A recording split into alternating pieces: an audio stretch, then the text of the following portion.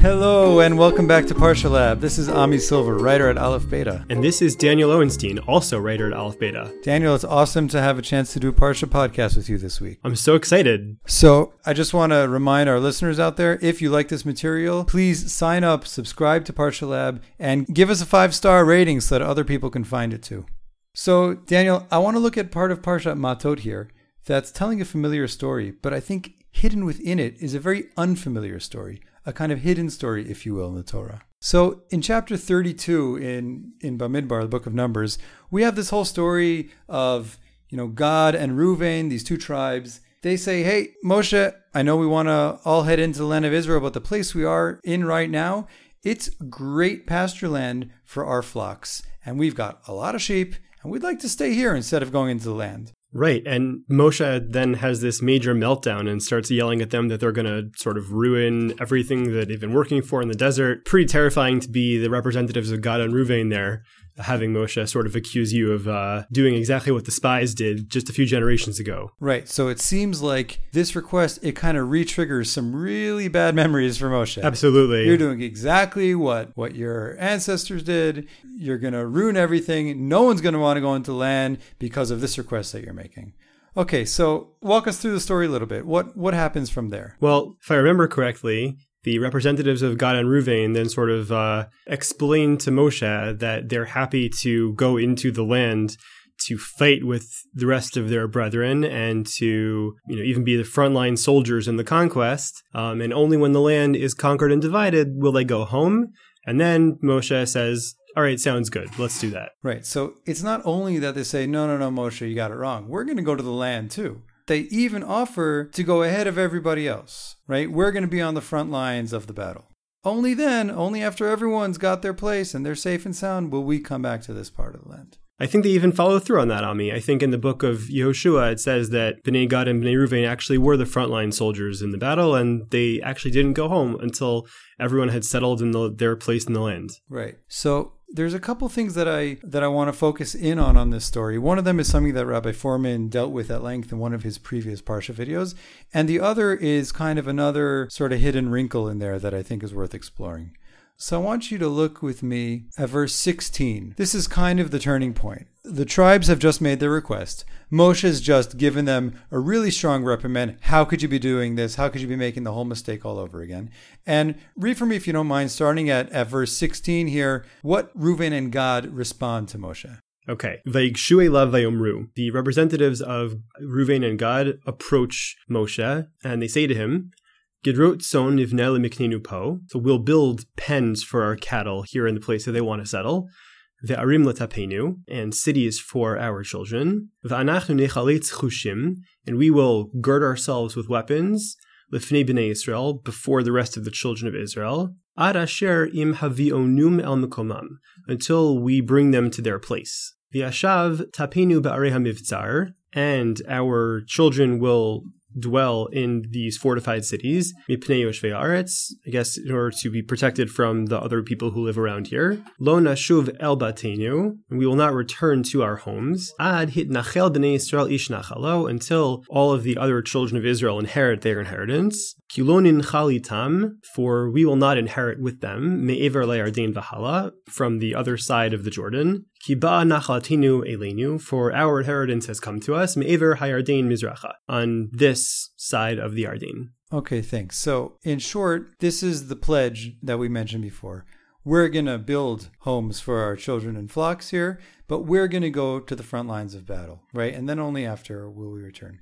Now, in a previous video, Rabbi Foreman focused on the first words of verse 16 there, Vayigshu elav vayomru. It wasn't just that they launched into a response to Moshe. Moshe has a pretty good fear here. We've seen the entire project of this nation go down the tubes because people didn't want to go to the land. They were afraid to. They were hesitant to. And here they're about to enter. And Moshe, he's got reason to be afraid, right? So they make a good argument here by saying, you don't understand, Moshe. We're going to go out on the vanguards. We're going to go fight first. But there's something they do before they even open their mouths. And that's Vayigshu elav. They come close to Moshe. It feels like they're trying to also maybe show how much they care about it by approaching. Right. So Rabbi Foreman's argument there was that Vayigshu elav is that they're literally closing the gap between them and Moshe. They're not just standing there arguing, fighting over two sides of a table. Oh, I'll give you a counteroffer. Oh, I'll give you a counteroffer. I'll give you a counteroffer.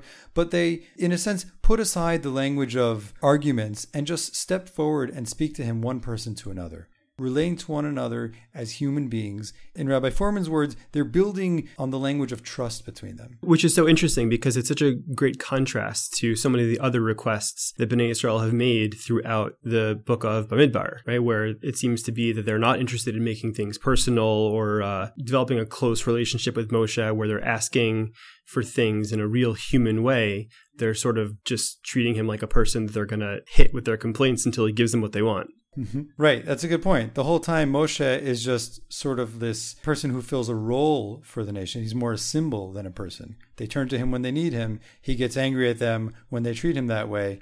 But we don't see so much of this kind of human closeness between them. Really interesting. So there's something else that Vayigshu Elav evokes for us, though, Daniel. When you see those words, Vayigshu Elav, what does it remind you of?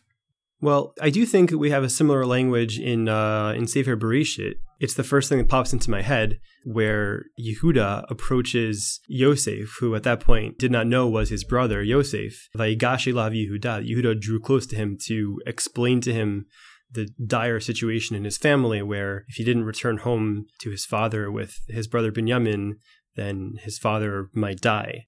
And it's interesting because it does sort of evoke also the same sort of human aspect to a negotiation. I don't know if that's where you're going with this, but that is really interesting that Yosef was this powerful viceroy, this leader figure, and Yehuda and his brothers needed something from him. And when they made the request to get Binyamin back, Yehuda was doing it in a way that seems like it was very much on, human terms and appealing to someone's emotional side rather than a negotiation. Mm-hmm. So Daniel, if we look back in Bereshit 44, when Yehuda comes close to Yosef, right, Vayigash elav Yehuda, he actually says something that might not be so different from what the tribes of Reuven and Gad are saying to Moshe right now. Because what are they saying to Moshe? They're saying, Moshe, we're going to go ahead of our brothers. We're going to, in a sense, protect them, go to the front lines, fight before them. We're going to take the responsibility for the rest of the nation on our shoulders. And remember what Yehuda was basically saying to Yosef. Yosef had taken Binyamin as captive, as a prisoner. And Yehuda told their father Yaakov, Binyamin will come back to you. I'm going to take responsibility for him. The words he uses when he says it to Yosef are, Ki avdecha arav et hana'ar me'im avi. Lemor im lo avi enu elecha vechatati lavi kol yamim. Your servant has pledged himself for the boy to my father. And Arev is somebody who is a guarantor. They take full responsibility for another person. And you're saying that similarly, the tribes of Reuven and Gad are offering to somehow be a guarantor for the rest of their brethren. Even though they don't use that language, that's the offer they're making to Moshe. There's the Vayigshu Elav. They come close to him and they say, we're going to take responsibility for our brothers by going out to battle before them. And there's kind of, as we're talking about it, something else that kind of pops into my mind is, what is Moshe accusing of them here right now? Well, he seems to be accusing them of being insensitive to how the rest of their brethren will react to what they say. Right. And he's comparing them to who? I think he's comparing them to the spies. He's comparing them to the spies. And what was it that Yosef accused his brothers of when they first came to Egypt? What did he call them? He accused them of being spies. He accused them of being spies.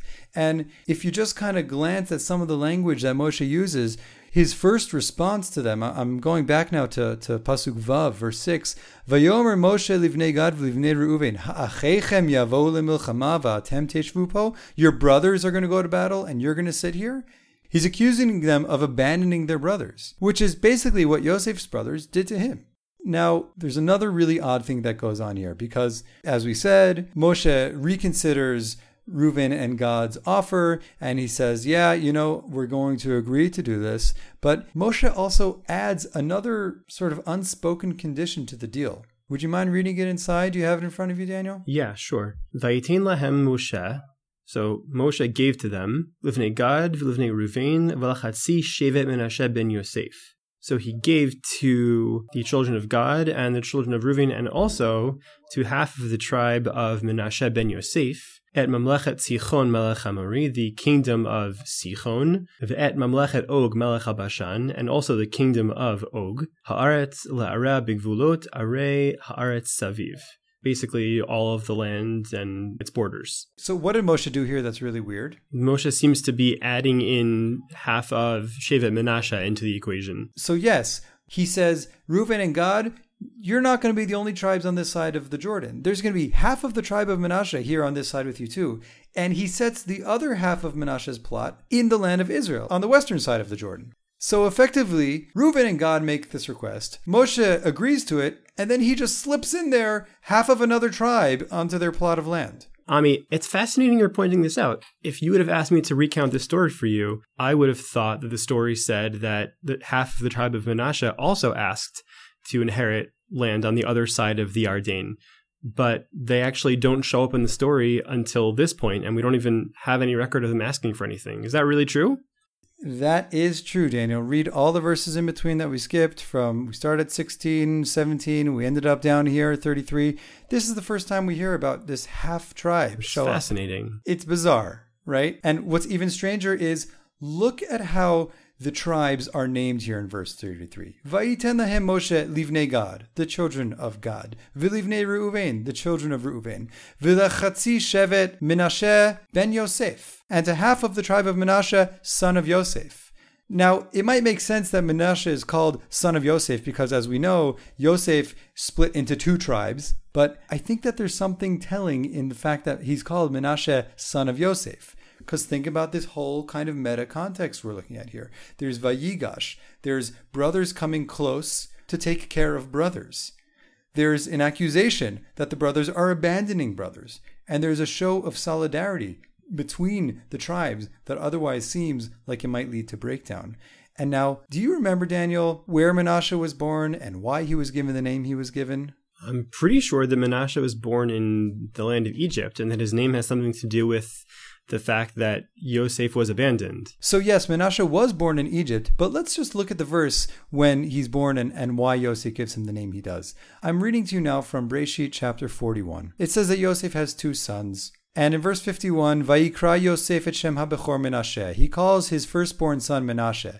Ki nashani Elokim et kol amali et kol beit avi. Because God has nashani, which biblically means allowed me to forget or made me forget. Et kol amali et kol beit avi. All of my toil and all of my father's home. In a sense, Yosef is naming his firstborn son in Egypt the child through whom God has allowed me to forget all the pain of my family and my father's home. Wow. That's his firstborn son. The child who allows us to forget the pain of our family's past. And look who Moshe chooses to live on the two sides of the border of the land of Israel. Menashe seems to be the tribe that somehow is able to bridge between the brothers. He's the child who, for some reason, we can venture to guess why Yosef felt this way when Menashe was born. But somehow what the tribe of Menashe embodies is an ability to not be stuck and hung up on all of the fights of our past, but to somehow move into a new stage where that's not defining how we're moving forward into the future. Interesting. You're saying that even though Menashe for Yosef symbolized his ability to move on without his family, and here Menashe is symbolizing the ability to forget something? Well, I would say that for Yosef, Menashe isn't just symbolizing his ability to move on without his family. He's symbolizing for Yosef the ability to live a life that's not defined by all of the pain of what his brothers did to him. And here, when Reuven and Gad are threatening to arouse that same breakdown within the nation, and it's that same breakdown between brothers that Moshe is afraid of, and they're somehow showing that same move towards closeness that Yehuda exhibited towards Yosef, that Vayigash, that move towards closing the gap that was created between the tribes, Menashe becomes the perfect tribe who can fill in that space. Menashe is going to be able to remind all the tribes of the nation that, you know what? Those people on the other side of the Jordan, they haven't left you. They haven't abandoned you. And all of you in the land of Israel, you don't have to hold this grudge against Reuven and Gad. We're all part of one family. The pain of the past, Amali et Kol Beit Avi, the sale of Yosef, all of the fights and jealousy between brothers, we don't need to live in that same story anymore. Fascinating. I mean, I hear what you're saying. I'm a little bit a little bit on the fence, because I think also part of what Yosef's intention was in naming Menashe, what he named him, was that he was sort of moving on and letting go of his family. But I do hear what you're saying, that there's an element of also finding peace and letting go of brotherly animosity and family animosity. If what's going on here is that Moshe is concerned that there will be this animosity because people are separating, then having Menashe be the bridge as sort of a symbol of letting go of animosity, it's an intriguing idea. So there's one other thing that I think is going on here in the text that I think tends to go unnoticed. And it has to do with the exact locations and area of land that Reuven, Gad, and this half tribe of Menashe are settling. If you remember, Daniel, these plots of land that they're all sitting in, these are the lands that they conquered from Sichon and Og, from the king of the Amorites, and Og Melech HaBashan. And it's these lands that the Torah in the previous Parshiot, especially Chukat, the Torah goes through this whole history of these lands. They used to belong to Moab. They were taken over by the Amorites. Now, as the nation is on their way to the land, they conquer it from Sichon. I want to look with you at some of the names. Specifically, I think there's a lot here to unpack, but one of the names of the places that was settled here by Reuven, and go with me to where else that location comes up. I'm looking now at verse 37. Again, we're in Bamidbar, chapter 32, verse 37. It says, Uvnei Reuven banu et Cheshbon ve'et El Ale. The children of Reuven built up the cities of Cheshbon and El Ale ve'et Kiryatayim, this other city, Kiryatayim. Then in the next verse, ve'et Nevo ve'et Baal Ma'on. They also built up Nevo and Baal Ma'on, and then there's a whole another slew of cities that were built up. Daniel, Nevo, what do you know about Nevo? Well, it sounds like the mountain where Moshe dies, Har Nevo. Right. So in Devarim, we hear about this mountain, Har Nevo, where Moshe dies. And before we go to the way end of the Torah, where Moshe actually ascends Har Nevo, I want to look at a few psukim in the beginning of the book of Devarim, in chapter 3, where Moshe is actually retelling this whole scene of Reuven and Gad and the request that they made. Basically, in chapter 3 of Devarim, starting in verse 16, Moshe starts talking about how these tribes made a request to settle these other lands, and he retells in the way of Sefer Devarim the whole story, the deal they made, etc. And what's really interesting is that when Moshe is retelling the story of Reuven and Gad's request, it goes right from there into verse 23, Ve'et chanan el Hashem ba'it hahi lemor. Moshe says, and then at that time, I started begging God. Now, Daniel, I'm not going to read all the psukim here, but when Moshe starts saying Ve'et Chanan, what's he referring to? What was he begging God for? I believe he was begging God to be allowed into the land that he was forbidden to enter. Exactly. He was begging God, Ebrana ve'eret ha'aretz tova. Let me pass into that land, Asher be'ever ha'yarden, on the other side of the Jordan. So here, it's really strange. Moshe's telling the story of the tribes who settled on one side of the Jordan. He tells Yehoshua, I left that out. He tells Yehoshua here in one or two verses, Yehoshua, don't be afraid. You're going to be able to win in battle there. And then he says, and at that very moment, I started begging God to allow me to cross the river and enter into the land. And you'd expect that to happen earlier, because in the chronology we have in Sefer Bamidbar, it seems like first Moshe hit the rock, and then only after that did he go through all the battles and all the conquering, and then the request was made from Gad and Reuven, and you'd expect Moshe to start praying for the decree to be reversed right after it was given. Exactly. And it's kind of strange. I wonder if there's an implication here that somehow the whole affair of Reuven and Gad and Menashe and people who are willing to settle on the other side of the land, I wonder if somehow that evoked in Moshe that last final plea of, I really want to go in. Please, God, these people are going to stay on this side of the Jordan, but can you allow me to cross that river? Can you allow me in? Interesting. What would the connection be? So I'm not really sure, but there is something really strange that ends up happening, right? Because we all know Moshe doesn't budge from that place. He stays in that plot of land. And if we go to the very last chapter of the whole Torah, Devarim 34, Vaya'al Moshe ma'arvot Moav, Moshe ascends from the plains of Moab. Again, Moab's lands are all of these lands of Sichon and Og that the people had conquered right there on the eastern side of the Jordan. Those were the lands that Reuven and Gad settled. Vayal Moshe el Har Nevo Rosh HaPiska. he climbs up Har Nevo to the mountaintop, Asher al Pnei Yerecho, and God shows him a whole landscape. He gets to see where all of the tribes are going to settle. God says to him, Zot ha'aretz asher nishbati l'Avraham, Yitzchak v'Yaakov, le'emor l'zaracha etznena. This is the land I promised the forefathers to give to their descendants. Hiriticha b'einecha v'shama lo ta'avor. But Moshe, you're going to look at it with your eyes. You're not going to pass into that land. And Moshe dies there in the land of Moab. And he's buried in the land of Moab. Now it says nobody knows Moshe's burial place, but we know the general region where Moshe was buried. Where was that region? It sounds like it's in the land that was given to Reuven. It sounds like it's in Reuven's plot. Now there's a discussion. I'll just fill in here. Maybe it was in God's land. There seems to be some pasuk a little bit earlier in V'zot HaBracha that implies that Moshe is somehow buried in God's plot. But this land that Reuven and Gad and the half tribe of Manasseh settled on the other side of the Yarden, this plot of land that was somehow an extension of the land of Israel, it becomes the burial place of Moshe. So I want to ask you something, Daniel. Did Moshe get buried in the land or not? Well, I mean, it seems pretty clear from the fact that God denied Moshe's request that where he is not considered to be part of the land of Israel.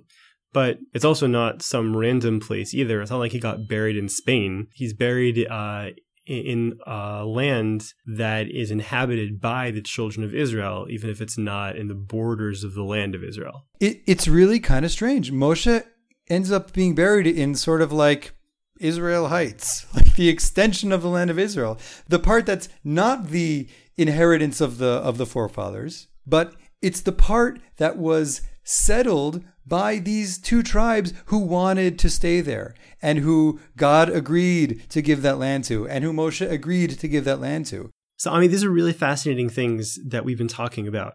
We talked about the connection between the request of Bnei Gad and Bnei Reuven to the request of Yehuda, of Yosef to return Binyamin. We spoke about the connection between Menashe's role in Yosef's life as the thing that let him put aside his animosity with his family, and Menashe's role bridging the gap of Reuven and Gad and the rest of the children of Israel as a way to sort of make sure there is no animosity there either. And now we're also talking about how Moshe is actually buried in this sort of middle ground that's not Eretz Yisrael, but it's also not completely separate either. So what do you make of all this? So, Daniel, I think that there's a lot here that's sort of the beginnings of a theory.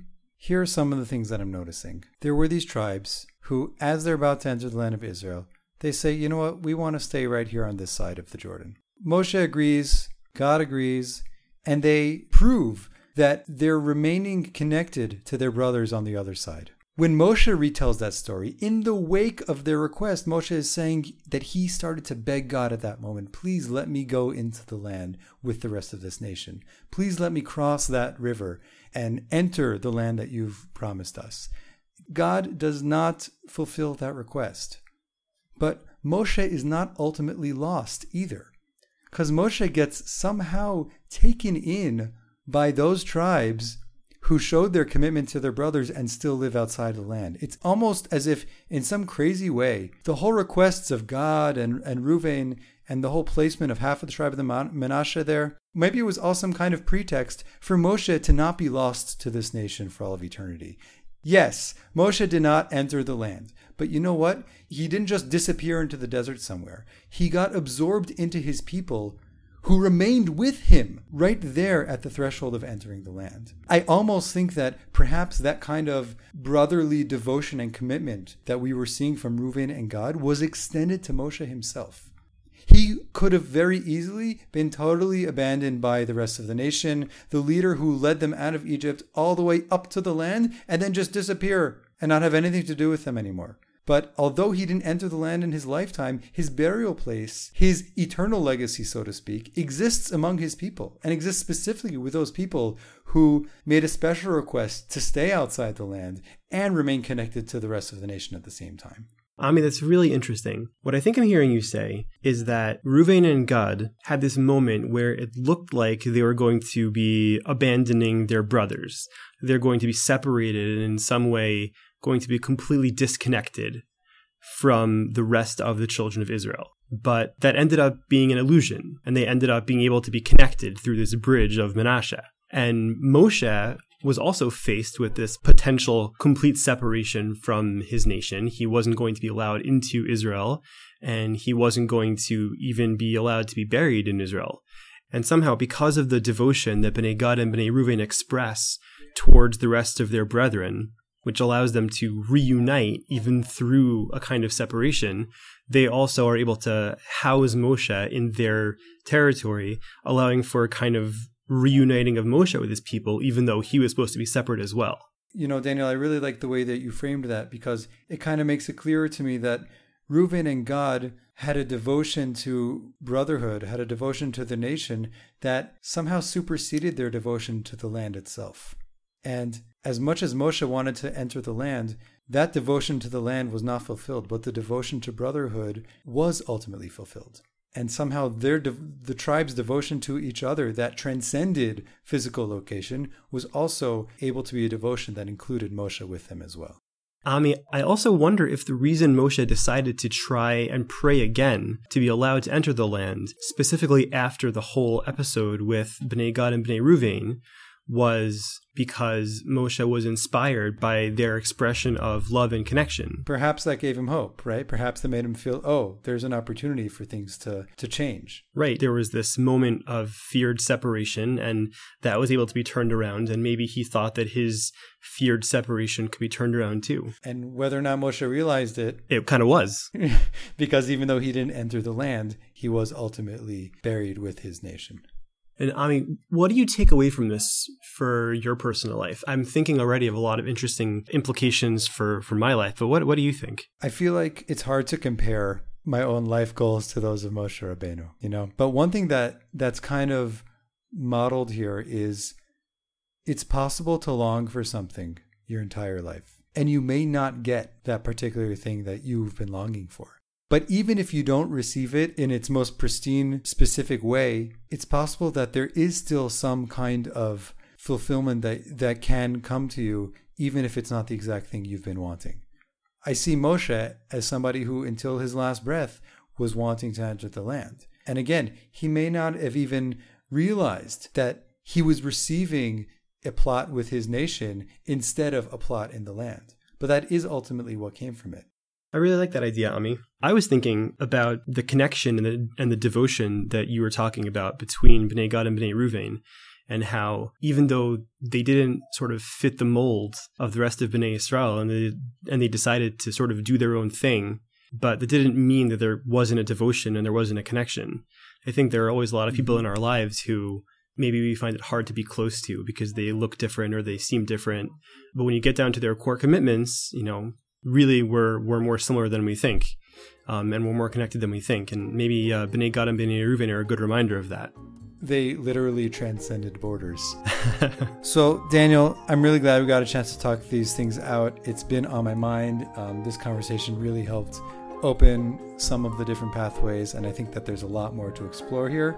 For all you listeners out there, we'd love to hear your comments, both on what we discussed, and if you find anything else, email us at info@aleph-beta.org. And please remember, subscribe to Parsha Lab. If you've already subscribed, get your friends to subscribe. And as always, be sure to check all of the really rich material we have on Matot-Masei on our website at aleph-beta.org. And also with Tisha B'Av coming up, we have tons of great videos and content for you to see there. Shabbat Shalom, everybody. Shabbat Shalom, Daniel. Shabbat Shalom, Ami.